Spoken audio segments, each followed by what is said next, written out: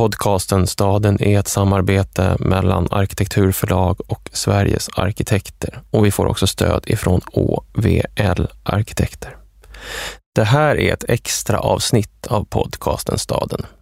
Vi har samlat några nedslag i svenska städer som vi gjort genom åren för att ni ska kunna få resa mellan dem i dessa nedstängningarnas tid. Svenska städer är alltid speciella för oss att komma till. Språket, stilen, livet, det är helt bekant. Men ändå är varje stad helt sin egen.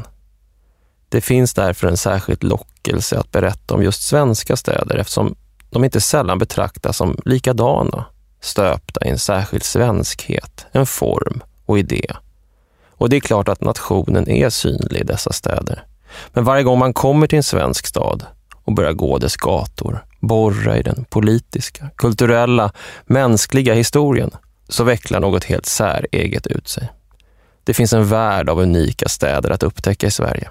Det här är några resor in i dessa.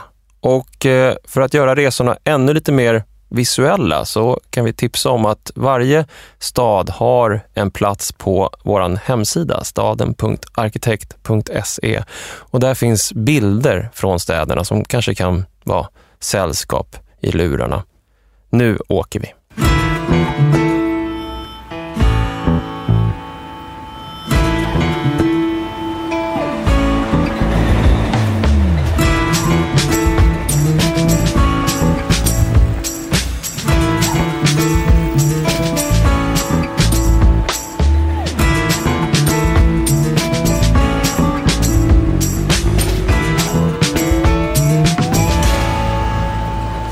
Nästa avgång mot Skellefteå går nu från spår 1.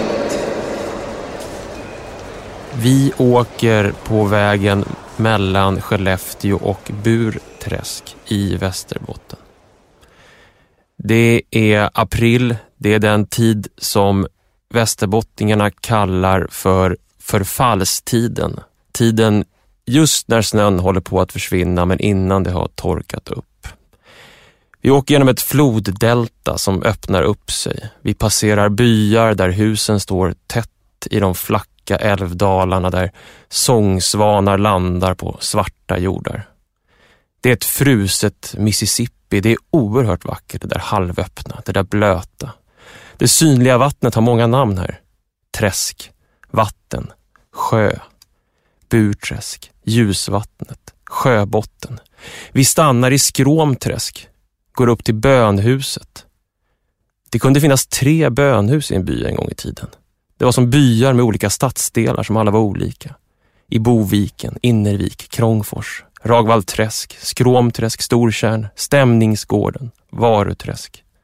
Men innan vi åkte upp till Västerbotten och Skellefteå så besökte vi sjön och Joggböle fast i Stockholm via författaren P.O. Enquist. Och han gav oss en nyckel till vad det var för stad, Skellefteå, och för landskap som vi skulle landa i. Det är en så speciell miljö fram till åtminstone 1910. Ingen riktig arbetarmiljö, bondemiljö. Förtätad bondemiljö, om det finns. Alltså stan var ju... Om man tänker sig en stor mängd små byar utplockade i ett delta, i floddelta nästan. Plupp, plupp, plupp, plupp, plupp. Och alla ser likadana ut. Och alla bebos av skogsarbetare, det vill säga som avverkar och som har ett litet hemman. Och 3 till maximalt 4 kor, 1 häst, utom när de var mycket rika och som har 2 hästar. Min morbror hade 2 hästar, det var liksom Tindra och Stella, det var status. Och det här förhållandet mellan staden och byarna grep vårt intresse. Hur utvecklas en stad som dels är ganska ung i ett landskap som länge har varit präglat av att bykulturen är normen? Inte bara geografiskt utan även kulturellt och politiskt har byarna så att säga satt satt sin vattenstämpel i detta delta på den staden som så småningom grundades, nämligen Skellefteå. Vi kom till Skellefteå i en väldigt intressant tid. Det fanns en stor begynnande tilltro på just staden Skellefteå. Den här staden som under så lång tid har beskrivits som nästan lite upplöst i det här floddeltat av byar. Och att byarnas välsignelse men också deras förbannelse i vad staden är för någonting. Att den inte är någonting. Att den är staden som egentligen ingen vill ha. Att det är en stad som inte har någon betydelse, som ingen egentligen vill ha men som man samtidigt kräver någonting av. Ena Nordvik berättade ju en intressant detalj från julfirandet i julas. När man bestämde sig för att ta bort alla julgranar, kommunens julgranar i byarna. Men bestämde sig för att behålla den på torget i stan. Ett torg som är format lite grann som en låg pyramid. De kallade det för världens största julgransfot. Och det blev ju uppror. Skulle staden få någonting som inte byarna fick? Nu får man ju tvungen att ta bort granen i stan också. Så att det inte skulle råda någon orättvisa. Och just den där byarnas välsignelse och förbannelse och relation med den, just den börjar nu lite ifrågasättas. Men om vi ska gå till en plats i staden där den här upplösta relationen mellan stad och by manifesteras, så är det som heter Bondstan. Ja, det här är ju en fascinerande blandning av när landet blir urbant. Eller när landsbygdens befolkning under en tid lever stadsliv. Bondstan, i andra delar av i norra Sverige så kallas ju såna här sammangyttringar av enklare trähus runt en kyrka för kyrkstan eller kyrkstäder. Det här är en gammal bebyggelsestruktur som kan sträcka sig ibland ända tillbaka till medeltid. Linné hälsade på i Bondstan, eller kyrkstaden som han kallar det, i Skellefteå 1732. Han tyckte det här var väldigt spännande. Det var en artig stad, sa han. 350-400 hus. Varje bonde i socknen hade sitt hus, ut i vilken han var om högtidsdagarna. Och det var ju precis det som var fallet. Den här kyrkstan, eller Bondstan då, var till för sockenbor som bodde på landet, som kom långväga ifrån till storhelger som skulle firas i kyrkan. Och under 1600-1700-talet så hade varje hemmansägare ofta 3 kyrkstadshus, en kyrkstuga, ett stall och en bod. Och alla kyrkstäder hade någon form av öppen plats eller torg för samlingar och handel och marknad också. Så det är en mix av religiös och världslig verksamhet som sker under vissa tider. Och det intressanta är det här bydeltat då som vi pratar om, de mindre samhällena kring Skellefteå, i Skellefteå-trakten. Det är att även landsbygdsbefolkningen hade alltså haft under flera 100 år tillgång till en distinkt annan rumslighet, skulle man kunna säga. Där land och stad flyter in och ut i varandra beroende på vilken årstid man har att göra med. Man flyttade in i kyrkstan eller bondstan kring påsk eller kring jul till exempel. Eller om man var läsbarn och gick och konfirmerade sig, så bodde man också en längre tid i den här täta stadsmiljön. Men i övrigt så var man då utplacerad i sina byar och sysslade med lantbruk naturligtvis.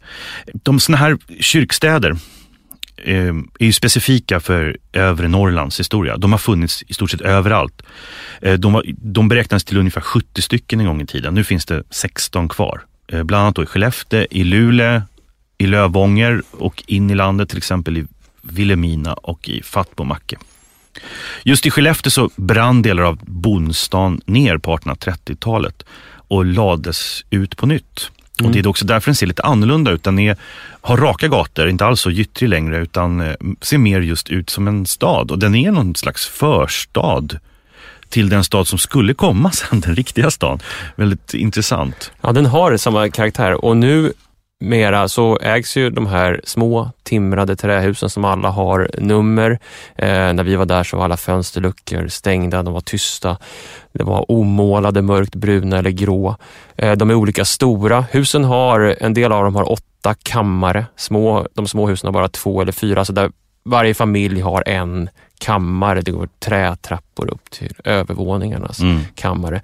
Men de som äger de här husen, det är fortfarande ättlingar till de bönder som kom resande in till högtiderna under lång tid. Man skulle ju, om man ville bli lite mer teoretisk, kunna använda ett Foucault-begrepp om bondstan. Att det är en heterotop, det vill säga en rumslighet som bär på olika lager av mening. För det hände ju mycket när man väl träffades där. Det var tätt, det var mycket folk, det var en hel del våld. Ett tag var nästan allt våld utspelade sig under kyrkliga högtider eller handelshögtider i bondstan. Det var religiositet, det var en slags släktträff, det var fullt av social kontroll och det var en äktenskapsmarknad, naturligtvis. P.O. Enquist hade ju en ganska köttig beskrivning av bondstan. Vi kan ju bara höra kort hur han beskrev den. Alltså, det var ju mötesplats för bönderna. Det var ju inte någon rekreationshem precis, utan dit skulle lägga ved flickorna och hitta och sådär. Bordell, kort sagt, utan samlag. Men vid storhelgerna så skulle man dit, och inte bara pojkarna utan också flickorna. Och då fanns det sederregler. Man skulle lägga ved vid sidan av den, och det var ett stort steg bara det. Eller och till, då var det lite mer vänslat, men det var inte lägga vena.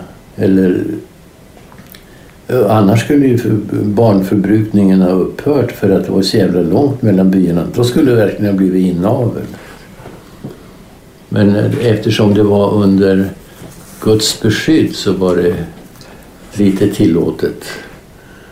Det är ju här möjligt att P.O. Enquist traderar någon sorts folklig berättelse snarare än...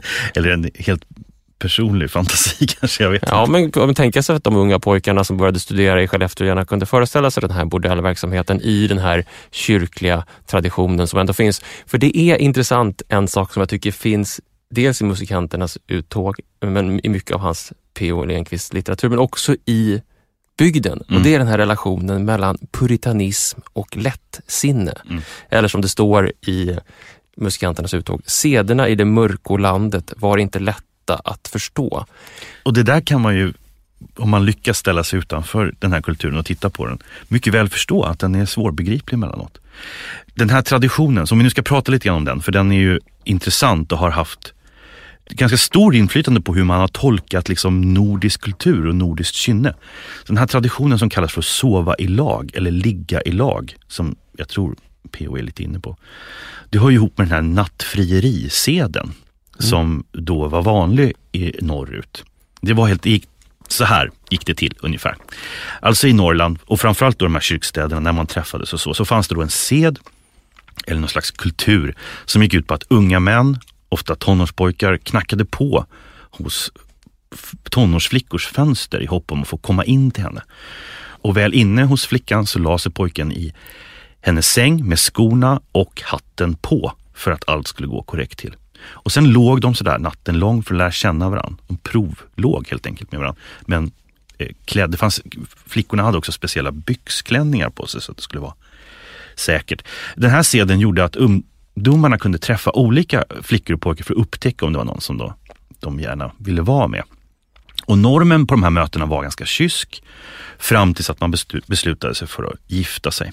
Så om jag nu ska bli lite folkloristisk socialhistoriker så kan man säga att alltså jag tittade på olika tolkningar av den här sedvänjan, och det finns ganska starka olika tolkningar av den. Etnologen Orvar Lövgren, han pekade på att det här var egentligen grundstrukturen till den nordiska jämlikheten mellan könen. Att det kunde få gå till så här. Att det fanns en frihet att välja partner. Och en förklaring han hade var att det här kunde fungera. Det var frånvaron av adel och elit i samhällen i norr. Att alla befann sig mer eller mindre på samma sociala nivå, och då spelade det mindre roll vilka familjer som involverades i ungdomarnas kärleksplaner.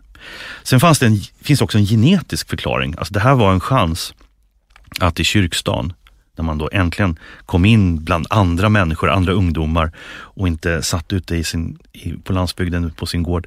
Att träffa någon som typ inte var kusin utan kanske lite längre bort. Det var bra för arvsanlagen helt enkelt. Och de här två bitarna, man säger ett oberoende mellan generationer, alltså att föräldrarna då inte skulle ha lagt sig i så mycket. Och jämlikhet mellan könen har andra forskare också tryckt på eller lyft fram som någonting viktigt. Men sen så finns det då en annan grupp som menar att det här stämmer inte. Även de här nattfrierisedena var kontrollerade av föräldrar och släkt. Men en sak verkar ha varit karaktäristiskt och någonting som man gärna lyfter fram. Och det är att det var flickan som bestämde om någon och i sådana fall vilken pojke som skulle få stanna med kläderna på, alltså provligga över natten. Det fanns också en väldigt stark moralisk ordning från pojkgruppen att aldrig gå över en gräns, alltså en kollektiv kontroll. Och de här ramsorna som man läste, de är väldigt snåriga, de är fulla av attityd. De skulle också hjälpa till att dämpa smärtan i att någon sa nej. Alltså att man ska kunna ta en avspisning och typ skämta bort det eller boosta bort det på något sätt. En del andra forskare har sagt, ja men det blev ju fler föräktenskapliga barn. Och det här var förmodligen skälet till det. Ja, men det var ju just bara för att man frångick det här påklädda liggandet till the real thing så fort man hade lyst i förlovning. Så att det var otaliga liksom, unga par som gick fram till altaret och gifte sig där flickan eller kvinnan var höggravid. Ofta fick då betala en summa i böter för att det hade skett. Men det var alltså efter att man då hade lyst för förlovning. De här ramserna. Ja, de är roliga. Mm. Det är ju fascinerande när man tittar på dem som alltså då pojkarna skulle framföra för att på något sätt visa att de var värda att få bli äkta makar så att säga så småningom. Och de har ju en attityd och en aura som inte ligger så väldigt långt ifrån klassisk sån här hiphop-battle. Det är ju så här, det är ju Bonstan-rap. Verkligen. Ja. Om jag får bara kort citera utan att rappa en nattfrieri-ramsa från Ersmark. Där mannen då, eller pojken... Kan du inte köra en liter? Lite rappig. Boosta dig själv lite grann så man får känna. Komma in i den här... i den här känslan. Det är kanske påsk. Det är kanske min enda chans på de närmaste månaderna att få en kvinna. Okej. God afton, sköna innevarande fruntimmer som inom dessa 4 runda väggar vilar. Hör du Anna, ska du svara mig på god afton ikväll? Vad var det jag tyckte du sa? Var det god afton? Eller var det någonting annat som lät? Inte är väl du lika torr som kon som for norrut till Rönnbäcken och hade torkad näver till lever och garvat fårskinn till mellankött, sa slaktaren 7 dagar förrän han slaktarna. Ifall inte den hålen ljög. Vad var det god afton du sa? Nej, tyst. Hörde du? Inte är du väl död? Jag har inte sett i tidningen att han farit med dig än. Nog har jag sett han har farit med en annan och annan, men nog tror jag du är kvar här än.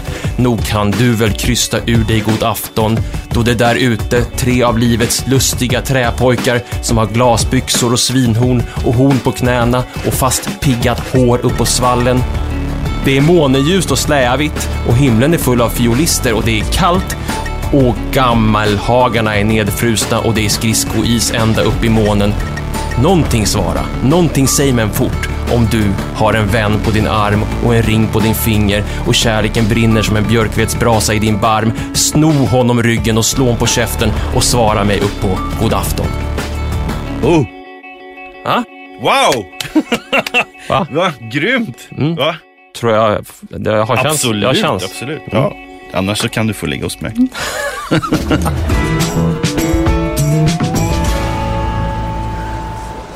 Nästa avgång mot Växjö går nu från spår 2. En sak som händer med när man reser till städer i Sverige, städer som Växjö eller Skellefteå, är att man börjar reflektera över relationen mellan städerna och det omkringliggande landet, byarna. Vad är det som är en spegel av vad? Vad är beroende av vad? Hur förhåller de sig till varandra? Och så, vi har ju liksom blivit så att vi ifrågasätter mer och mer den här schablonbilden som har som har funnits under några år nu tycker jag, om att liksom urbanitet skulle sluta vid stadsgränsen. Eller att förhållandet mellan stad och land skulle vara någonting enkelt. Att det skulle handla om olikhet mellan de här två storheterna och skillnader. När vi bara ständigt upptäcker att det handlar om ett växelvis utbyte. Hela tiden, oavsett vilken tidsepok vi pratar om, så är utbytet pågående och komplext mellan stad och land. Och det blev ju så tydligt i Växjö, för när vi satt på de nya, fina, moderna lunchrestaurangerna i staden, så dök ju hela tiden i våra diskussioner och samtal med människor i Växjö liksom namnen upp. Grönskåra, Säljerud, Uråsa, Jätberg, Lägan, Tolj, Fröseke, Tävelsås, byarna runt om staden. Och i fallet Växjö så kom vi att förstå att det som har hänt i byarna där, det är att den gröna våg som så lätt avfärdas, 70-talets gröna vågare, som en bloss i liksom urbanitetsnormen, faktiskt har slagit rot där ute och fått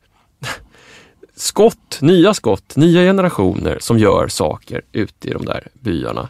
Ja, det är en slags mix av traditionell jordbrukssamhälle och en grön våg som stannade kvar. Vilket gjorde att du kan liksom väldigt nya idéer kunde få en förankring. Det var som en produktiv fusion av två olika historiska rörelser. Precis, och för att bli konkret så vi träffade Fredrik Bergman som flyttade ut till en ort som heter Uråsa, eller egentligen en ort i närheten av Uråsa som heter Gät på 1990-talet. Och för att lämna storstaden. Och anledningen till att han flyttade dit, just till den här platsen, var att där fanns Ingmar Carlsson. Ingmar Carlsson som hade Trottagården i Uråsa. Där hade han skapat Uråsa-festivalen på 80-talet. En avnämare av den gröna vågen, en alternativ livsstil. Och när Fredrik berättar för oss om sin flytt ut till den här byn utanför Växjö, ifrån Stockholm, där han ska bilda familj i mitten på 1990-talet, så beskriver han de generösa bönderna, hur det var högt i tak, hur de pratar filosofi i lantköken där ute på landet, hur de blir skolade av Ingmar Carlsson. Och Holger Blad som hade läst alla böcker i sockenbiblioteket. Precis, och Fredrik sa att Holger kunde komma till honom och säga så här: om du hjälper mig att släktforska så fixar jag din ved. Det finns en väldigt välkomnande och öppen attityd, för att bönderna, de avskyr också det här ämbetsmannastaden, kyrkan kanske framförallt. Vi befinner oss i en del av landet som är högkyrklig snarare än frikyrklig. Vissa delar av Småland är ju frikyrkliga, men det här är den högkyrkliga staden. Och de reser in till stan med snus och i stövlar, och de öppnar sina dörrar och tyckte om när folk dök upp på deras farstubro. Bönder i Stenriket som badade bastu med gröna vågare. Och den här Ingmar Carlsson som hade etablerat sig där på 70-talet var liksom en respekterad man i byn, trots att han odlade en väldigt alternativ och helt annan livsstil med en festival med musik och filosofi och diktuppläsning. Och det här skapar också en grogrund för den nutida nöjeskulturen i Växjö och med omnejd. För precis i Uråsa så etablerar sig familjen Hector på 1970-talet. Karin och Lars Hector. De hade en längtan om att få vara hemma med barnen och ha en kreativ uppväxtmiljö, leva nära naturen, odla grönsaker. Och den här familjen Hector, de är nu kärnan i det moderna Växjö med matkultur eller musikkultur på olika sätt. Vi återkommer till det. Och rör man sig runt i byarna kring Växjö idag så kanske Uråsa inte längre är en centralort, utan man kanske reser till Tolj. I Tolj finns en stor kollektiv odling för de som bor där. Växjöborna kan också abonnera på grönsaker. De har ett samåkningssystem med bilar ut till byarna. Det går ett mass-sms där de åker från Växjö så de kan göra sig fria från länstrafiken. Men det här är ju också, jag förknippar ju till exempel Tolj lite för mig en akademikerby. Alltså det är också där som man som lärare på Linnéuniversitetet kan bosätta sig och ha den här förbindelsen mellan stad och land som skulle vara berikande i bägge ändar så att säga. Man kan bo i en landsbygd som är ganska tillåtande och så. Och sen samtidigt vara en del av det nya Växjö som växer kring liksom kunskapsinvesteringar och liksom innovation och liknande. Men det bara förstärker ju vår iakttagelse av att liksom byarna och staden har ett komplext samspel. Där det också kan vara så att vissa byar fungerar som någon slags liksom växthus för egensinniga rörelser, för alternativa experiment som sen liksom omplanteras i staden och blir lyckosamma. Inte minst när det gäller just musikindustrin till exempel.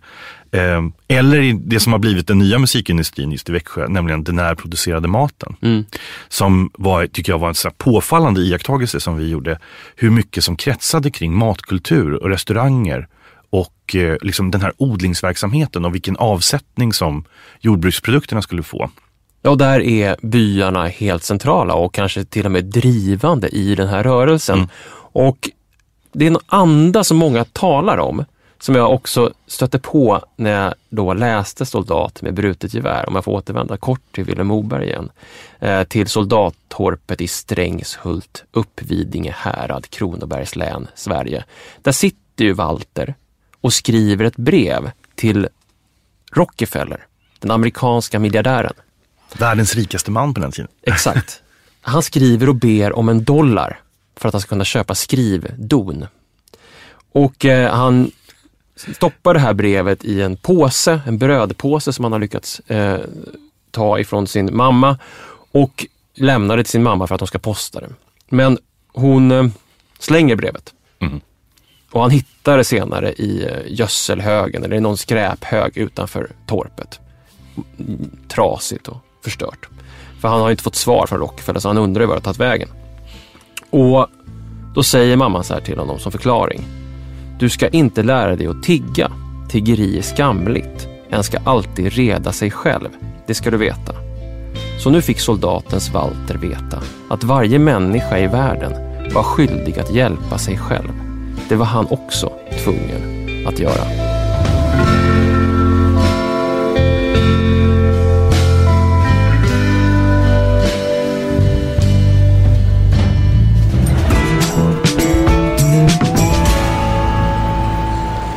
Nästa avgång mot Hudiksvall går nu från spår 3. Om vi återvänder till Storgatan som går där på krönet av staden mellan de två vattnen, Fjärden och sluttningen ner mot Kolgården och den där avsnörda havsviken. Där uppe finns det ju en trähusbebyggelse som består av 2 olika typer av trähus, kan vi säga.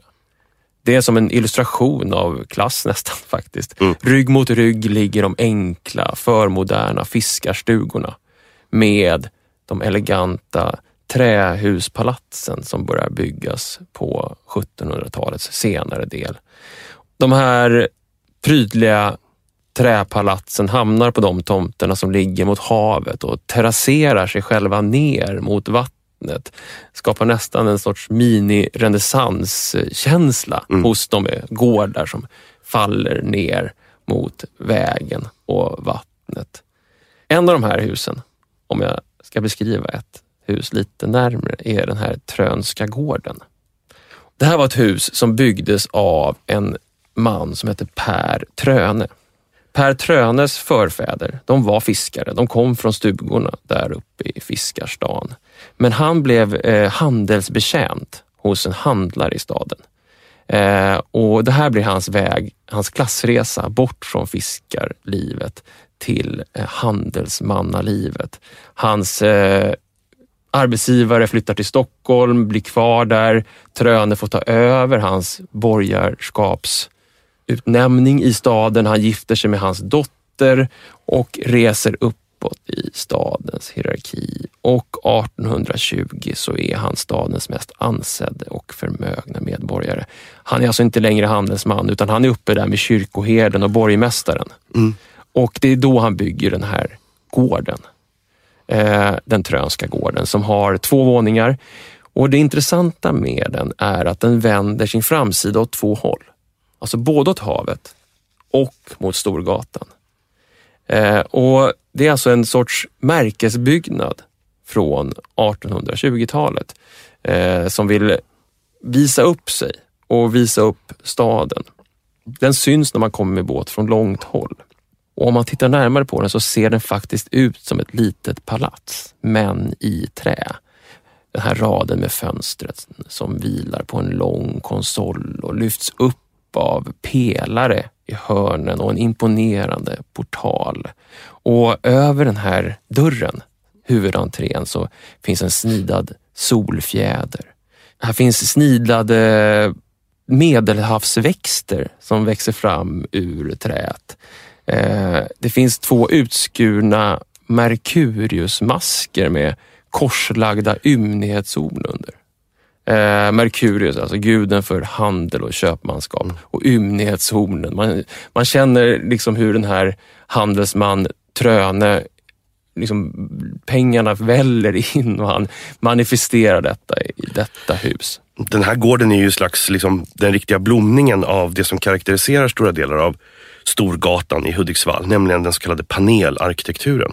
Ja, för vad man gör här är ju en sorts lokal, i stort sett väldigt svensk, delvis finsk trävariant på så här klassicistiska förebilder i sten som man har sett på kontinenten.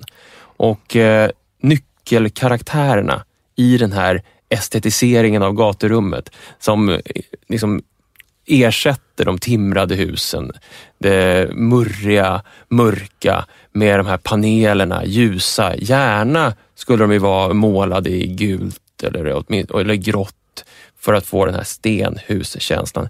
Det är ju snickarna.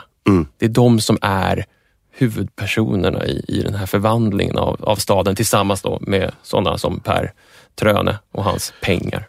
Om just snickarnas inflytande var alltså mycket större än till exempel ägarna eller byggherrarnas i det här fallet. Just i Hudiksvall så visade det sig att en och samma snickarverkstad var delaktig i uppförandet av alltså de flesta av de här förnämare gårdarna. Och man använde, precis som du var inne på, schabloner och motiv från den internationella klassicismen. Så man var sällan nyskapande egentligen. Mönsterboken Wienerisches Architekturkunst var tydligen en av de mest tummade böckerna bland de här snickarna. Sen fanns det ju en helt materiell förutsättning också som jag tycker är fascinerande, och det är ju att man blev mycket skickligare på att göra finare sågblad. Så tidigare, före slutet på 1700-talet, så var sågarna ganska grovbladiga. Det var ett ganska stort svinn på träet när man liksom skulle såga upp bräden och så. De här nya sågbladen kunde göra slätare brädor och underlättade att man hyvlade ner dem och gjorde liksom tunna brädor helt enkelt, som minskade virkesförlusten. Och det var det som gjorde också att man mycket enklare kunde panela de här husen. Jag tänker på en liknande utveckling inom ett helt annat område. Jag minns när jag läste, jag tror att det är Horace Engdahl som har skrivit om det någonstans, om hur stålet, alltså en bättre ståltillverkning, när precisionsstålet kommer från England i slutet på 1700-talet, hur det förändrar möjligheten att göra skarpare rakblad. Vilket gör att du kan som man kan du raka bort skägget på ett mycket mer noggrannare sätt, så att du faktiskt blir slät i ansiktet. Och det kunde man inte riktigt göra tidigare, så då var man ganska stickig helt enkelt. Och det här är, hävdar då inte bara Engdahl utan några andra också, väldigt avgörande för sättet att beskriva och tänka kring beröring och erotik under romantiken. Helt plötsligt så blev det, inte minst, trevligt att kyssas. Ja. Innan dess så hade beröringarna varit på ett helt annat sätt. Det var som att munnar och ansikten beröringar där blev viktiga på grund av att det här precisionsstålet kunde skapa den här mjuka ytan. Och det här är ju det är en lång båge man slår ner, men de panelade husen och deras lätthyvlade karaktär har ju något liknande av mjukhet. Och det går att komma nära den här miljön. Jag tycker det där, för att om man tänker bara på det språk som kommer med detta. Till en grovhugget, timrat Hudiksvall eller Sverige, så kommer nu kanelerade pilastrar, triglyfer, tandsnitt, droppar som dekorerar fönsterfodren, konsoler. Som ord, ett nytt språk som kommer och är mjukare och rundare och försöker lite efterlikna det som man kan göra med stenhuggeri eller sån typ av mästerskap fast i träd. Och det, där... Ja, du hör, det är ju liksom, det har ju någonting med kyss, det är ett så här kysslikt. Och det fina är ju att det är egentligen bara en förlängning av skogens förädling genom vassa klingor. Och att det är snickarna i det här fallet som är småstadens verkliga konstnärer och arkitekter. Och ur det här konstnärskapet och den här nya möjligheten att skapa de här gatumiljöerna så föds ju en helt ny syn på vad staden är. Framförallt så har det att göra med att staden ska vara prydlig. Stadens prydnad blir väldigt viktig. Och med den här idén om att det skulle vara prydligt och tjusigt och slätrakat så kommer också en sorts kontroll av det här och en likformighet. Man går på 1800-talet runt i Hudiksvall och för protokoll, en sorts utsyning där man anmäler de som har bostäder i centrala staden om de har ägnat sig åt vanprydnad. Det ska vara symmetriskt, regelbundet, likformigt och rätvinkligt. Det ska ge ett välvårdat intryck, välvårdat. Ingenting fick lämnas åt slumpen. Och det här tycker jag är otroligt intressant för det är en förskjutning av vad staden är där det estetiska blir viktigare än det praktiska och invanda som hade varit den här fiskarstans kanske karaktär. Det är märkesbyggnader och stadens ansikte, återigen välrakat. Staden som scen och varumärke som kuliss kanske på något sätt. Och en sån här exempel på det här uppvisningen av den här prydnaden är när Karl XIV Johan, kungen, kommer på besök tillsammans med greve Brahe och bor på Trönska gården hemma hos Per Tröne. Per Tröne som faktiskt får ett slaganfall mitt under festligheterna när kungen är där och dör några dagar senare. Om man ska dö någon gång i sitt liv så kanske det är när man har kungen i huset. Men då, när kungen är där, då sätter man upp Potemkin-kulisser framför en del av fiskarstugorna och låter måla om många av husen för att just få den här prydliga känslan. Och en person som reser genom Hudiksvall 1835 som heter Nils Arvidsson skriver så här om staden. En täckare, gladare, elegantare småstad finnes icke i Sverige och utom hamngatorna i Göteborg gives säkert i hela riket ingen gata omgiven av så nystrukna, sirligt utstyrda och putsade hus som den enda gatan i Hudiksvall.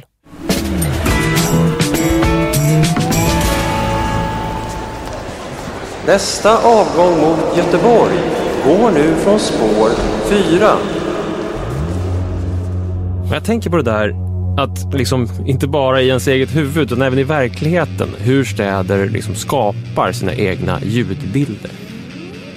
Om en sån frågan, hur låter Göteborg? Nu tog jag Göteborg här för att det känns som en av de svenska städer där man liksom väldigt tydligt, kanske framförallt liksom på 1990-talet, kan uppfatta någon sorts ny ljudbild som uppstår i den där staden. Med band som Honey is Cool, Broder Daniel, Souls, Fidget, Silver Bullet, Barusta.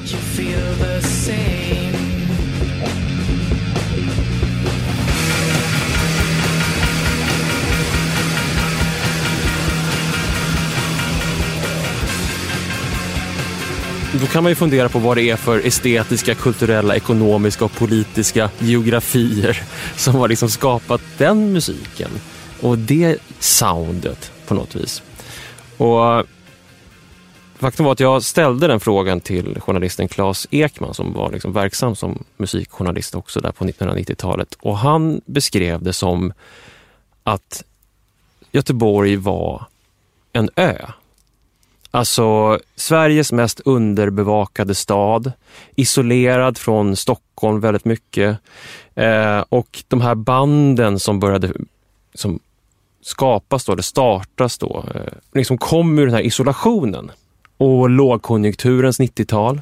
Det fanns ingen framtid, alla gick på SOS som Claes sa och någon sorts Göteborgs attityd som handlade om bristande framtidstro, någon sorts jag klarar mig själv, indie-attityd, Och också tjurigt och lite gnälligt. Alltså både öppet och slutet på något sätt. Inte alls så där härligt bejakande som Håkan Hellström sen skulle bli, utan mer liksom, jag står här i mitt hörn och är lite sur och framtiden vet jag ingenting om, den verkar vara dyster. Men jag tänker i alla fall visa de andra vad jag kan.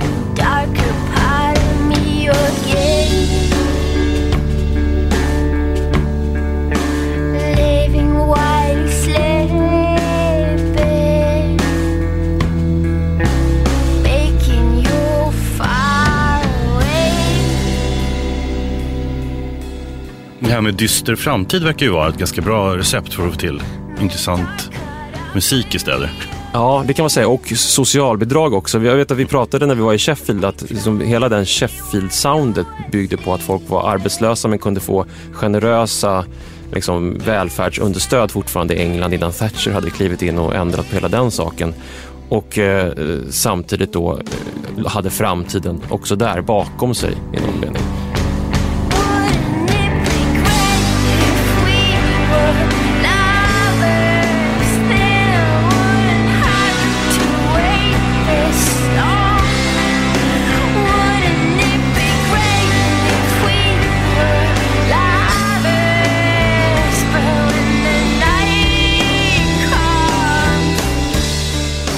Jag har själv känt så här, vad är det som händer där borta som inte jag får vara med om här i Stockholm? I början på 00-talet så jobbade jag som redaktionschef på Nöjesguidens Stockholmsredaktion här. Och då hade vi centraliserat textredigeringen och korrläsningen upp till Stockholm. Det var jag som satt det. Och jag satt och längtade efter att få läsa klubb- och konsertspalten som kom varje månad från Göteborg. Skriven av Josefin Olausson eller Carl Rehnson Belfrage som var liksom järngänget. De två skrev i princip Nöjesguidens Göteborgs upplaga. Och alla de här korta ensidesintervjuerna med stor bild med alla up and coming Göteborgsband. För att det kändes så mycket häftigare och roligare och bättre än det vi hade i Stockholmsupplagan. Så jag var avundsjuk på Göteborg hela tiden när jag satt här uppe i Stockholm. Och det här var 2001 till 2004 ungefär. Så det var ju under en tid då band som The Tough Alliance dyker upp och José González och The Embassy är stora. Som det är liksom lite vassare, lite coolare än Stockholm. Ja, jag tänker att det där kanske har med den där liksom känslan och den där isoleringen, och det finns ju någonting väldigt fascinerande tycker jag med att när den här liksom 90-tals Göteborgs ljudet, Broder Daniel och Souls liksom bryter igenom medialt, så är det via en film som utspelar sig i en svensk småstad, också väldigt isolerad. Fucking Åmål 1998. Där liksom den här musiken får illustrera att man är isolerad, man väntar på att någonting ska hända. Man står på en bro och ser ner på en motorväg som passerar så jävla meningslöst. Som Elin säger i filmen, en tankbil dundrar förbi. Och att den där Göteborgsmusiken kunde som migrera och befinna sig någon annanstans för det. Ja. Precis det. Precis som Detroit-musiken hamnade hos Tommy, så hamnade Göteborgsmusiken hos Elin och Agnes i fucking Åmål och bara så här, ja men det här handlar ju också om mig. Det här är min plats, den här musiken kommer ifrån.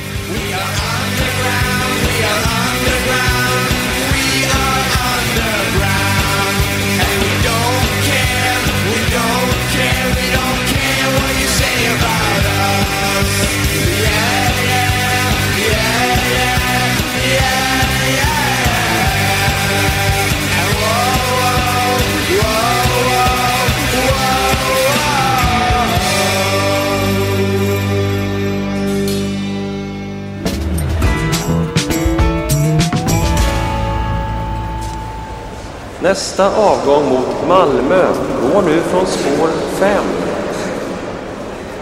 Malmö är ju en politisk stad. Om man pratar med medborgarna själva tror jag att många också skulle uppfatta staden som politisk i flera hänseenden. Vi har ju fått stor hjälp och pratat med Jörgen Andersson som är expert på Malmös utveckling. Han driver också en blogg som heter Norra Sorgenfri som jag tycker att man ska verkligen söka upp om man är intresserad av Malmö.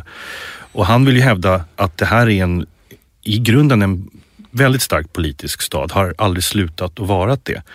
Och det har en del med stadens täthet att göra. Närheten mellan olikheter. Vi var ju inne på det lite grann med att det hela tiden upprättas gränser. Vi placerade triangeln på gränsen till det socialdemokratiska Malmö, kronprisen på gränsen till det borgerliga Malmö. Det är en stad som är en kontinuerlig stadsväv. Den skiljer sig från flera andra städer, Göteborg och Stockholm inte minst, i och med att den så att säga är liksom cyklingsbar. Per Svensson gör en väldigt stor poäng av det i sin bok också, Världens svenskaste stad, att man kan cykla genom hela staden på en ganska begränsad tid och man kommer liksom hela tiden ha en kontinuerlig stad som man hela tiden följer. Men den här kontinuiteten gör ju också att det finns ett behov av att sätta gränser, var saker börjar och var saker slutar någonstans. Och de där på gränserna i Malmö har ju verkade tenderat att bli politiska gränser. Och det kanske inte är så konstigt att en av stadens så att säga, mest välkända konstnärer, Bo Widerberg, uppehöll sig så mycket vid politik och skildring av just möten mellan olika klasser och så vidare. Fast Malmö är en stad där det ter sig helt naturligt. Och det finns i hans debutfilm Barnvagnen, jag måste bara få återge en scen från biblioteket i Malmö. För biblioteket i Malmö som ju ligger i Slottsparken, också det är en punkt som är en sorts gräns mellan väster och öster. Där det borgerliga Malmö till väster och arbetar Malmö till öster och söder. Och i den här scenen på biblioteket i Bo Widerbergs film från 1963 så tar huvudpersonen Björn, som är en ung intellektuell, som har en mamma som är konstnär, som kommer från det borgerliga Malmö. Han spelas av Tommy Berggren. Han tar med sig sin flickvän Britt som är en fabriksarbeterska, arbetarklass. Han tar med sig henne till biblioteket och plockar fram en skiva där. De tar på sig lurar och så spelar han Vivaldis violinkonsert för henne. Det första hon frågar honom när de sitter där med lurarna på är: kostar det någonting? Nej. Förklarar han att det gör det inte. Efter en stund så frågar Björn Tommy Berggren henne och då svarar hon musiken. Och sen frågar han igen, för hon ser lite tveksam ut: tycker du om det? Nej, inte så mycket. Gör du? Säger hon, och då tittar Björn på henne och säger ja. Han ser väldigt allvarlig ut. Sen sitter de där under tystnad och lyssnar båda två. Och efter en stund säger hon: nu låter det bättre, tycker jag. Ja. Det sker ett klassmöte med verkligen vissa hinder kanske. De försöker förstå varandra på något vis. Och vissa gränser kliver man inte över hur lätt som helst. Det kan gälla konst eller klass eller vad det nu är. Men det där finns i Malmös geografi hela tiden. Att stadsdelarna ligger just som kloss i kloss, att det är radikalt olika, kan befinna sig som helt nära varandra. Och det är ju både någonting som kan underbygga fantastisk dynamik i en stad. Men också just å andra sidan någonting som kan riskera att bli överbetonat. Ja, man kan ju sitta där på varsin sida om gränsen med lurarna på och ändå inte förstå vad den andra säger, så att säga. Ja.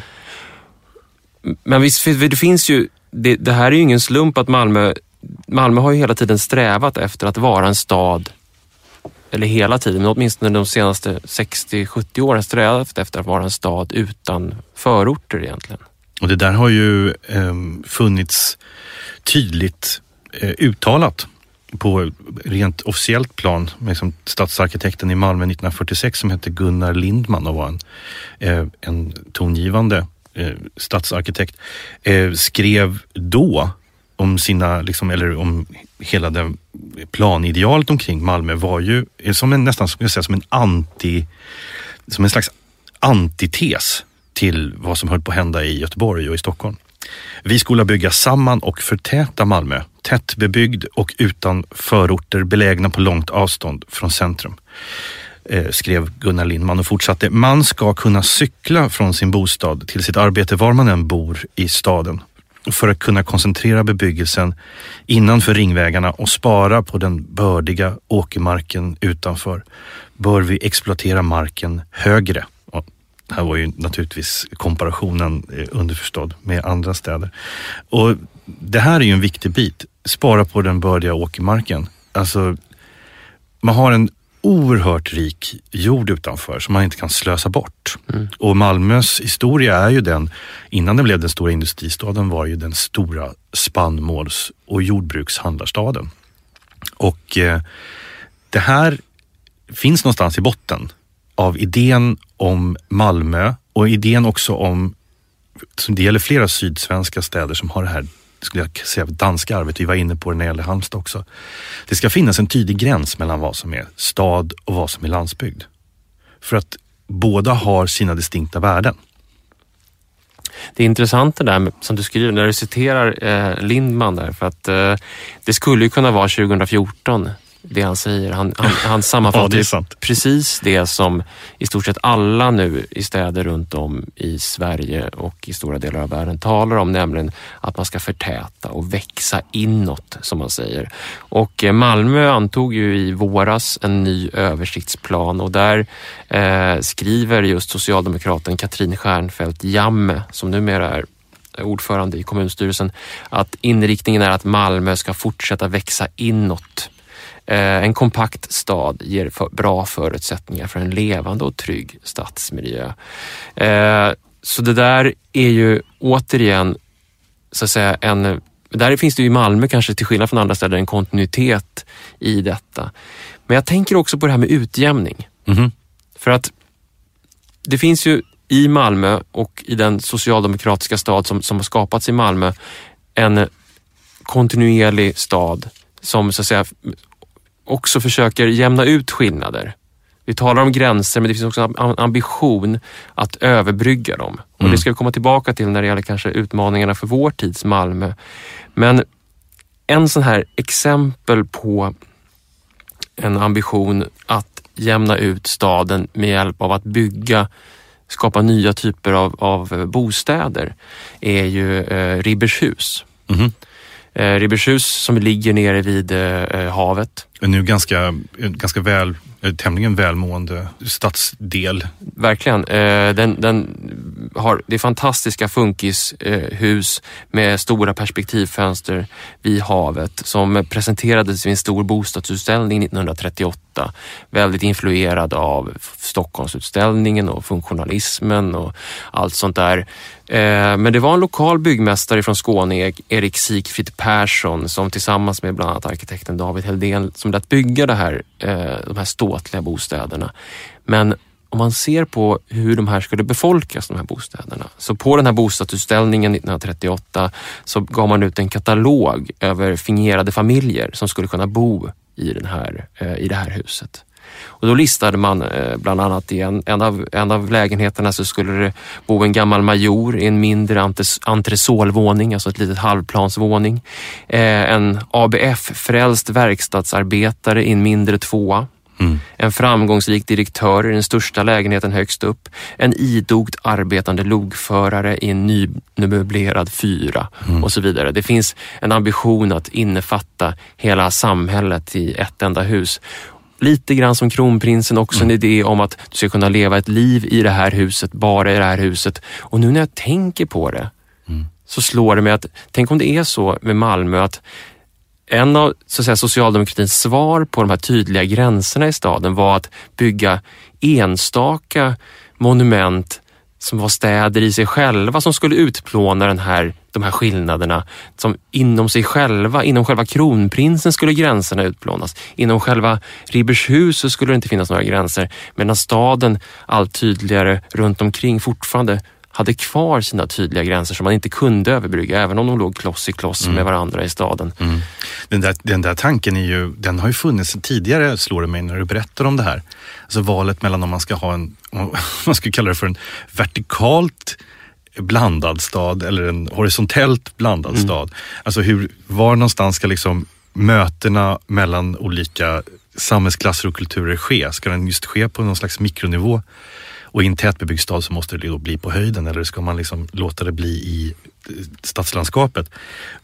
Jag tänker också på att liknande retorik fanns då som återkommer nu, men med en viss förskjutning och skillnad under så att säga, den socialdemokratiska glansperioden som vi pratar om. När efterkrigstidens årtionden så pratar man om att Malmö var en stad som strävade efter att öka jämlikheten i staden genom olika projekt. Idag så pratar ju Socialdemokraterna i Malmö istället om att minska skillnaderna.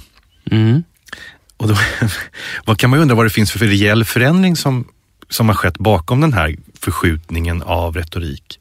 Och min tanke är egentligen att det här handlar också om att socialdemokratin har som stadsbyggare förändrats, men också gått med på en del saker under, säg från 80- och 90-talet, som den tidigare socialdemokratin skulle vara vilt främmande för. Man har accepterat vissa marknadslösningar. Man har accepterat, och inte bara det, man har bejakat och försökt att vara pragmatiskt understödjande till tillväxtidéer om ökad ojämlikhet faktiskt. Kunskapssamhället som en slags mjuk form av kapitalism. Och nu börjar man undra ifall det liksom inte är dags att skaka om. Ja, ta hem någonting. Man måste ta hem någonting som har gått förlorat. Någon solidaritet. Solidar? Ja, någonstans återuppväcka solidar för en ny tid.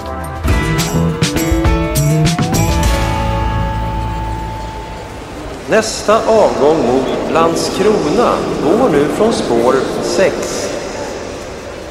Nej, men nu pratar så här om Landskrona och dess liksom, tuffa tid med liksom, en nedgången kriminaliserad stadsmiljö och en nedbruten varvsekonomi. Så kan man ju få för sig att det liksom är en tuff stad, en hård stad att vara i.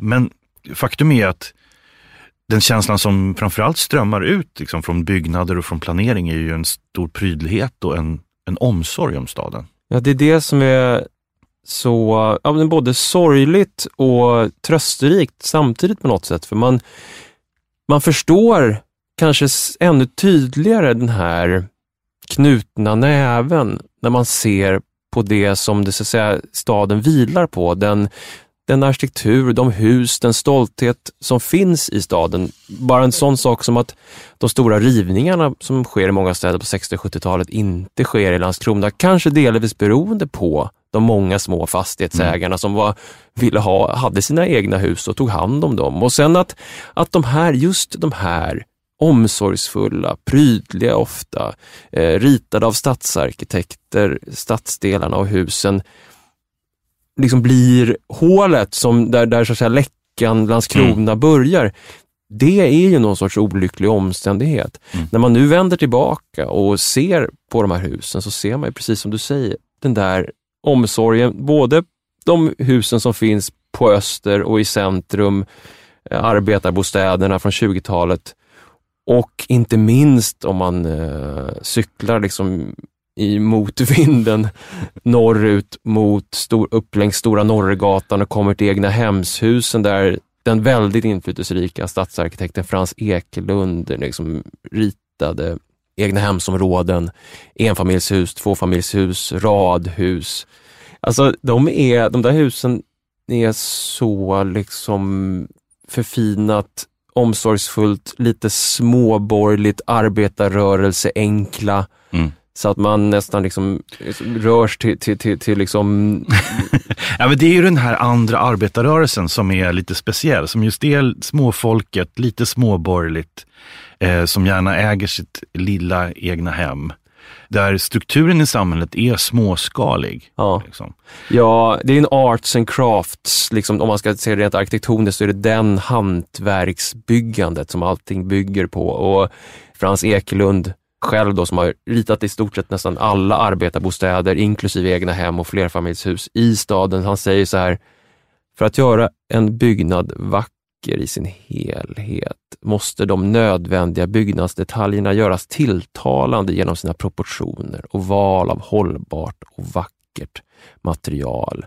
Det där skriver ju Frans Ekelund 1916 och då befinner vi oss i en tid då faktiskt estetiken börjar spela en stor roll i Landskrona. Landskrona var ju vid den här tidpunkten ett arbetets stad. Det var redan en industristad. Det var liksom, den var präglad av fabriker. Näringsliv och industri var tungt och hade satt sina spår. DN hade skickat en reporter till Landskrona 1901 och kritiserade då staden för att vara oskön. Staden är oskön, mörk med magasin och fabriker, skrev den här reportern 1901. Det tog uppenbarligen skruv, för efter det så sker en enorm satsning faktiskt på modern, vacker stadsbild. Både under den dåvarande stadsarkitekten Fredrik Sundberg och sedermera under Frans Ekelund som tog över hans jobb. Sundberg är intressant. Han var ju liksom den nya estetiken och stadsplaneringens man tillsammans med Per-Olof Hallman. Han hade ju skrivit den här introduktionen av Camillo Sittes planeringsidéer i Ord och bild 1897, där de då introducerade de här mer organiska, medeltidsliknande stadsplaneidealen som följde topografin och skapade liksom mjuka stämningar. Ja, man talar om det ibland som en konstnärlig stadsplanering. Alltså det finns återigen det här ambitionen att det finns någonting högre, någonting bortanför den rena funktionen, men det ska göras omsorgsfullt men inte pråligt. Ja, det är helt klart starka konstnärliga ambitioner i stadsplaneringen under den här tiden. Fredrik Sundberg, han låter ju rita och uppföra det vattentornet i Landskrona, som verkligen är ett landmärke, måste man säga. Den bär ju drag av någon slags riddarromantik med sin spetsiga torn. Ja. Från 1904 är detta. Ja, det är en tegelbyggnad som liksom är tvådelad. Den har ett torn och sen så har den som en liten spira också.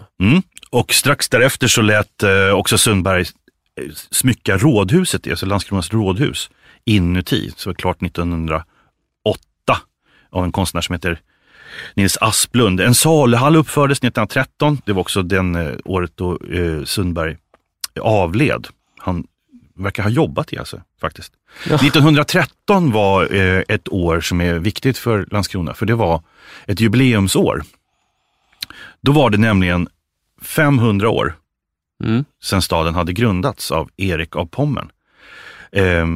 Och då berättade tidningarna om att Landskrona nu hade vaknat upp. Det konstaterades i rikspressen, Svenska Dagbladet, med den här utställningen, jubileumsutställningen och industriutställningen 1913. En stor turistattraktion var att man fick åka motorbåt i vallgraven. Men det är någonting med det där konstnärliga uppvaknandet som jag tycker man känner väldigt starkt i Landskrona, som jag tycker präglar sedan hela 1900-talet. Att liksom det ska vara bra grejer. Välbyggt.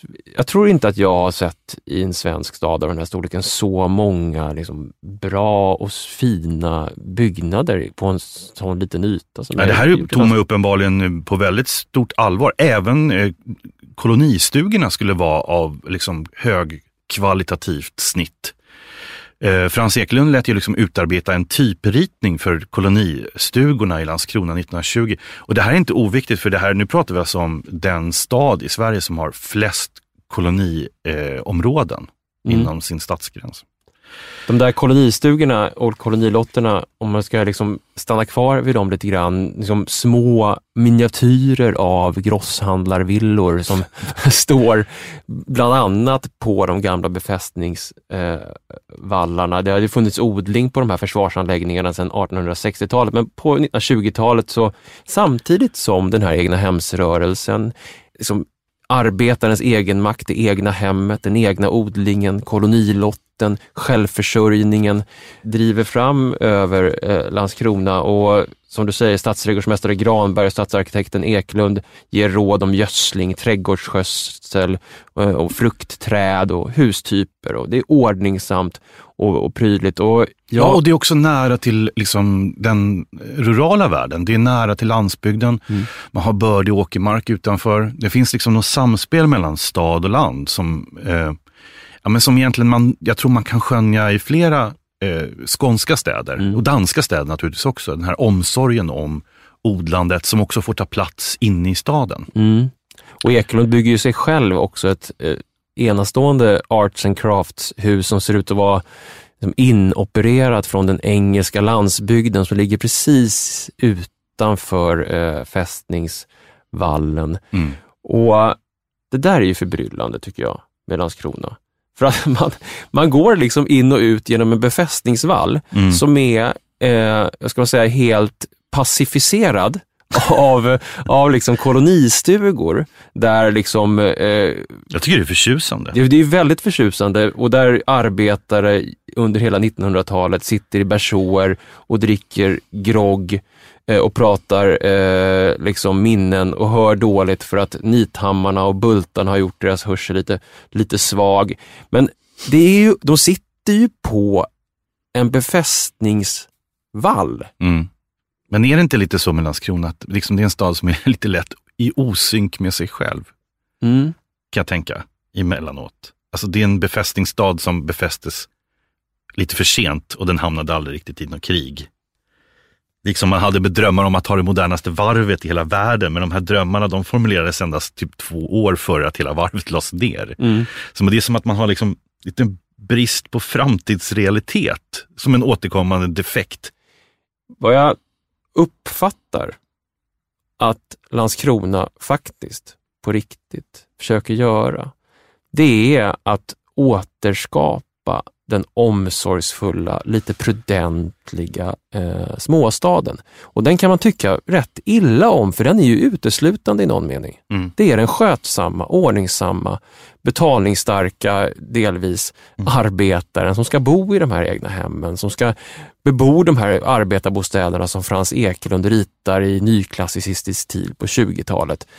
Och den där kampen mellan ordning och oordning, den stöter man på i en av de mer berömda litterära texterna som har skrivits om Landskrona, nämligen Körkaren av Selma Lagerlöf. Just det, hon bodde i Landskrona en längre tid. Ja, Selma Lagerlöf bodde i Landskrona under de sista decennierna på 1800-talet. Hon lämnade Landskrona 1897 och då lämnade hon enligt en utställningstext som vi läste efter sig en social roll. Aldrig mer kom hon att tillsammans med andra kvinnor organisera basarer till förmån för samhällets olycksbarn. Och i Körkaren möter den ordningsamme och fromme slumsystern, som Selma Lagerlöf kallar frälsningssoldaterna i staden, Edith, den destruktive och ondskefull subuten David Holm. Han som har gjort det till sitt livs uppgift att fördärva livet för sin familj och så många i sin närhet som möjligt som man kan dra med sig i förfallet med sin osedlighet och sin dödliga tuberkulos. Men Edith förälskar sig i honom. Det är nyårsafton och Edith ligger för döden i sin moders lilla hus i Landskrona och hennes sista önskan är att David Holm ska komma dit. Hon ligger i det där lilla huset som hennes mor möblerat som om det vore en borgerlig paradvåning. Det finns ordning, skötsamhet som sitter i de nedärvda möblemangen. Och när David Holm dör och ska bli körkaren, den som befriar de döda från livet, så blir Edith den första han får komma in hos. De möts igen en sista gång. Han förstår då att hon älskar honom. Och första gången som de träffades så kom han med en trasig rock, söndersliten från tiden i rännstenen, och Edith satt sen uppe hela natten och sydde ihop den. Och när han vaknade och såg detta så slet han sönder den igen, bit för bit. Jag vill inte ha din lagade rock, sa han. Han vill inte ha hennes ordning, hennes skötsamhet, hennes omsorg. Det är liksom ett möte där i boken mellan den som vill rädda och den som inte vill bli räddad, mellan ordning och kaos. De här två motpolerna spelas ut mot varandra i berättelsen. Och att boken handlar om Landskrona var ju Selma Lagerlöf tydlig med, och när Victor Sjöström sen filmatiserade den så byggde man nogsamt upp miljöer som skulle påminna om staden Landskrona. Som kyrkogården till exempel, som är en nyckelplats. Och ser man filmen så ser man Landskrona. Man ser också en stad som balanserar mellan förfall och stabilitet. Och alltså när jag läser boken så tänker jag på Landskrona och så tänker jag på den där trasiga rocken, på graden av oordning, på graden av förfall som ändå kanske en sorts möjlighet för den som inte kan ta sig rakt in i det skötsamma, ordningsamma livet Ja, för den som letar efter en andra chans. Landskrona har ju varit en stad med plats för den typen av möjligheter. Den låga tröskeln, den andra chansen. Och jag tänker nu när man städar upp, när man syr ihop och fixar. Och den där omsorgen och lokalpatriotismen, småstaden, viet, det igenkännbara. Att det kan vara en tanke ändå någonstans att ändå göra rum för det trasiga fodret. Staden som en öppen, en möjligheternas plats. Som en till exempel möjlig klassresa.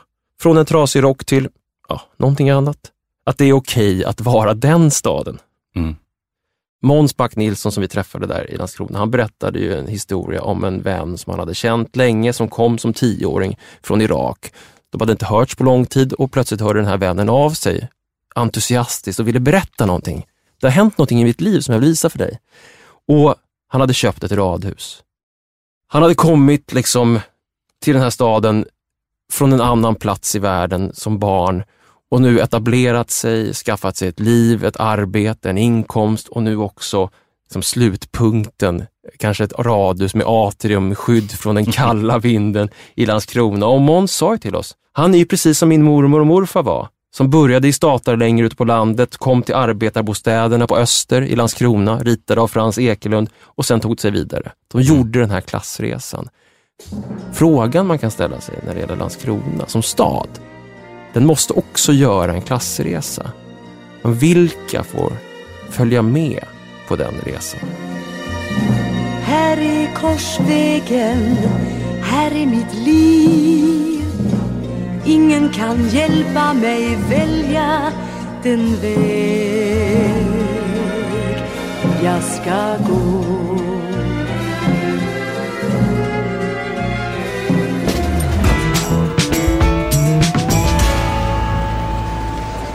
Nästa avgång mot Kalmar går nu från spår 7. Eftersom jag, som ni har märkt, under den tiden vi har varit i Kalmar och läst om Kalmar har läst Tove Folkessons bok Kalmars jägarinnor, så har jag tillbringat ganska mycket tid i det sena 1990-talets Kalmar när den här boken utspelar sig. Och en intressant sak med den här boken och den här tiden i Kalmar, om jag ska tolka den genom boken, det är att det är en stad som är full av tomrum och övergivenhet. Kanske också en sorts besvikelse. Man kan läsa om nedlagda fabriker som gapar med fåglar som skriar. Man kan läsa om röda metallsilos som reser sig ur asfalten. Det påminner lite grann så här, den här mitten av 1800-talsbeskrivningen av de sönderslagna fönsterrutorna. Taket som har fallit ihop. På slottet, ja, men det är en liknande bild. Vad intressant, för precis så är det. För att ogästvänligt flämtade Volvo-skylten, omringad av taggtråd, fast inga föräldrar parkerade sina bilar där längre. Det finns många tomrum i den här staden och den är... backwater. Jag ska inte säga att den är på botten, men den är i någon sorts bakvatten. Och 1997 så infaller ett jubileum i Kalmar som man väljer att använda som en sorts försök till språngbräda in i framtiden. Det är, man kopplar då upp sig på sin gamla stora, stolta slottshistoria och firar Vad annat kan man göra? Man tar på sig kostymen och det är 600 år sedan Kalmarunionen. Kan vi bara kort historiskt, Kalmarunionen? Jo, men Kalmarunionen var en medeltida allians mellan de nordiska rikena, Sverige, Danmark och Norge 1397, så det är alltså då, precis 600 år då. Just det. Minnet som man ska... Jag ska inte pressa dig och låta dig vara historielärare här för att det ska du inte... Jag föredrar lite modernare tider. Men det man då kommer på är att man ska bygga en medeltidsby i Kalmar 1997. Man har kikat på hur Vimmerby framgångsrikt har byggt Astrid Lindgrens värld och fått massa turister. Man tänker kanske något liknande. Man bygger upp den här medeltidsbyn och sommaren 1997 så utspelar sig hela det här SVT:s sommarlovsmorgon i medeltidsbyn Salve i Kalmar. Alla Bolibompa-människor där ute vet vad jag pratar om. Okay. Det här är i alla fall medeltidsbyn Salve som formas och skapas i närheten av flygplatsen. Och det här ska bli Kalmars språngbräda som sagt in i framtiden. Men det går ju inte riktigt som man har tänkt sig. Det går i graven efter några år med skulder på 10-tals miljoner. Man ser här ändå från slutet av 1990-talet och början av 2000-talet en sorts jakt på det som ska komma efter industrierna, som ska fylla tomrummen. Medeltidsbyn Salve är kanske det första hugskottet. Det ska ju komma fler och ett av de mer kända som egentligen nästan har blivit någon sorts referenspunkt eller ordspråk nästan eller i Kalmar är ju den här Fanerdun-affären. Ja, man pratar ju om det fortfarande. Det är ju snart 10 år sedan. Det är ju ett begrepp som när man till och med nu kan läsa om att det här riskerar att bli Ljungbys Fanerdun. Alltså att det är en sorts nästan begrepp. Och när vi tar bussen den norra vägen mot Lindsdal, den här raka, långa vägen, så passerar vi den här Candelias gamla fabrik där man gjorde skumbollar som vi pratade om. Det heter Snurrom.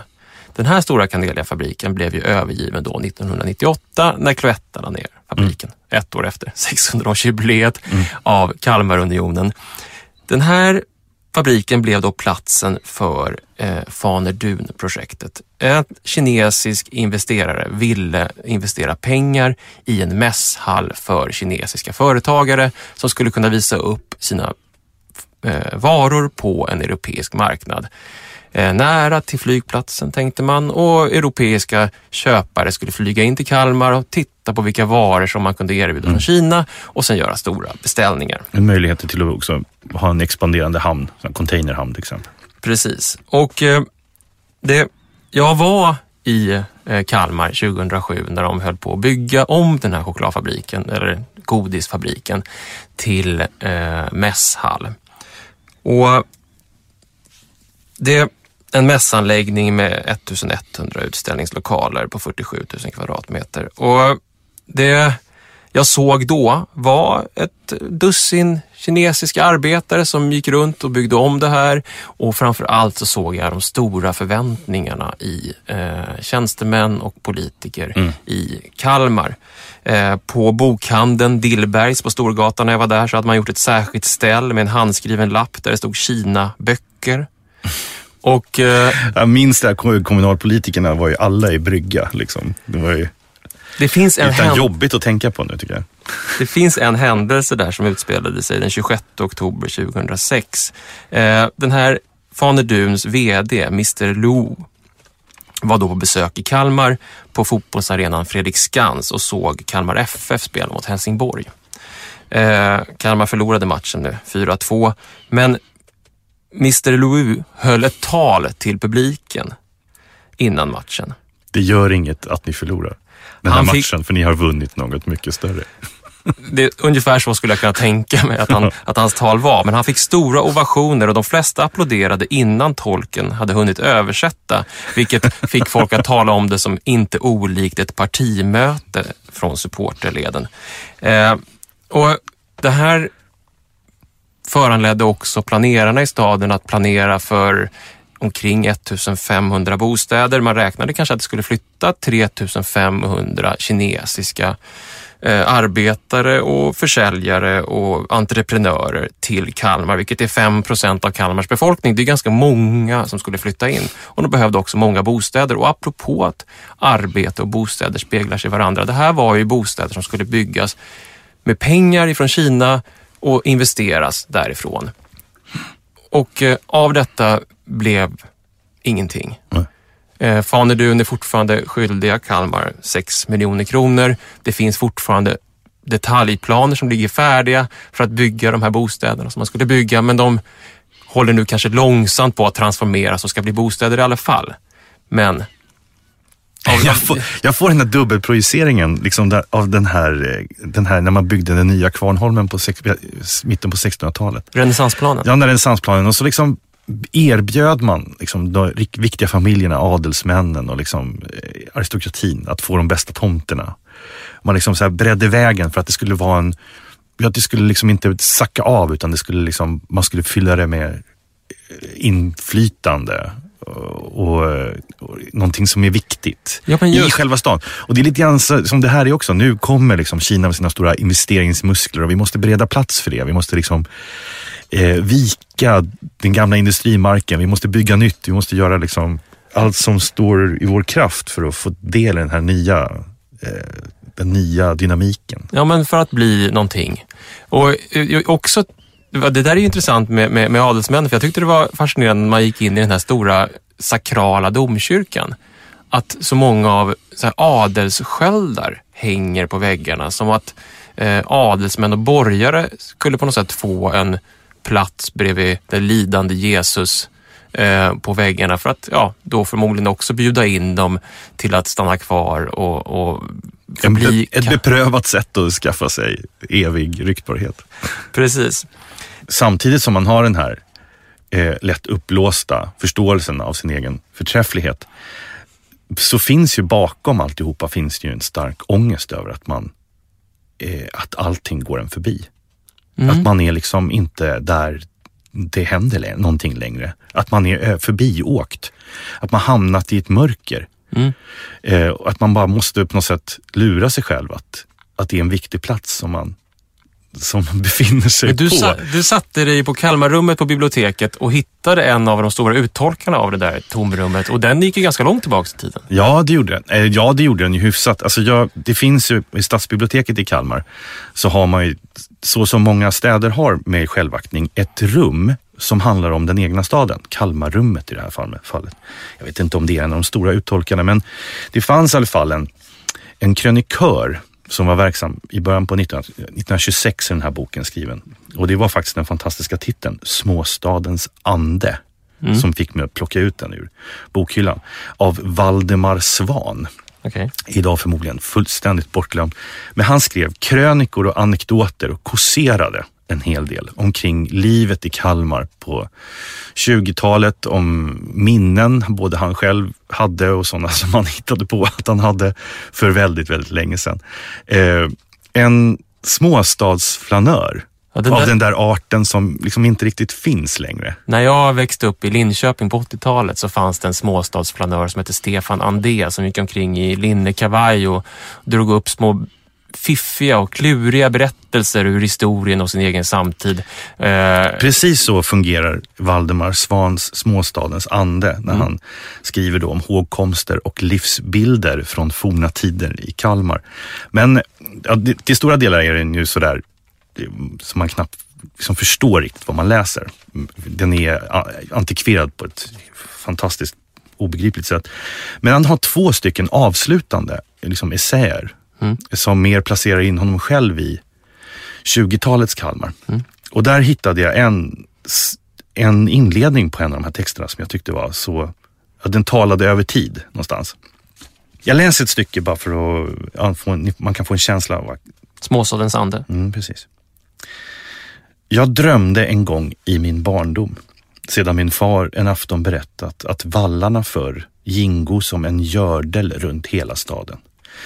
Att det endast fanns en utgång genom det mörka valvet, helt nära där vi då bodde, och jag gick runt hela stan utan att möta en enda varelse och utan att ett enda ljud hördes. Plötsligt kände jag mig pinsamt ensam och erfor ett häftigt behov att komma ut ur denna övergivna tysta stad. Men jag vågade inte springa genom det mörka valvet. Medan jag på detta sätt blandade ihop nutiden och det förflutna, greps jag av en sådan fruktansvärd ångest att jag vaknade och badade i tårar. Om vi avslutningsvis ska återvända till 1998 i Kalmar och Kalmars jägarinnor, så finns det också den här längtan bort ifrån någonting till någonting annat, bort från den här platsen. Och men vi skulle kunna spegla ett citat från Tove Folkessons bok i Valdemar Svan. Så kan vi bara lyssna hur de ropar till varandra från varsin ända av 1900-talet. Så här skriver Tove Folkesson. På morgonen stod min kropp på sina ben igen och jag lyckades hinna med 5:an. Skulle till mitt sommarjobb, kommunens 3 veckors praktik för ungdomar. Bussen krånglade sig fram genom staden. Fula gator, fula hus. Helt vansinnigt. Vem hade hittat på det här? Jag, skulle bygga en stad av torktumlarludd och varma lakan. Det är kallt att vandra på min vintergatas trottoar. Tunna skor,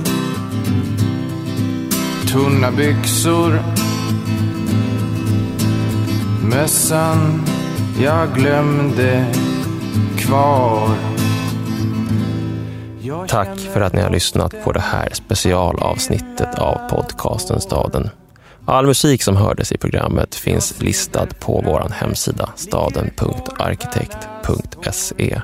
Podcasten Staden är ett samarbete mellan Arkitekturförlag och Sveriges arkitekter. Och vi får också stöd från OVL Arkitekter. Hör gärna av er till oss på staden@arkitekt.se eller via de sociala medierna. Vi heter Staden Podcast på Instagram, på Twitter och på Facebook. Vi kommer snart tillbaka med ett vanligt avsnitt. Till dess kan jag bara citera min gamla mormor. Sköt er och sköt om er. Tack för att ni lyssnar. Gatas promenad. Du var den som värmde, mättade och gjorde mig så glad. Ett pulvermos, inget dåligt mos om det bjuds med kärlek. Senap och ketchup och gurka, inte nyttigt alls, men jag tycker det är här.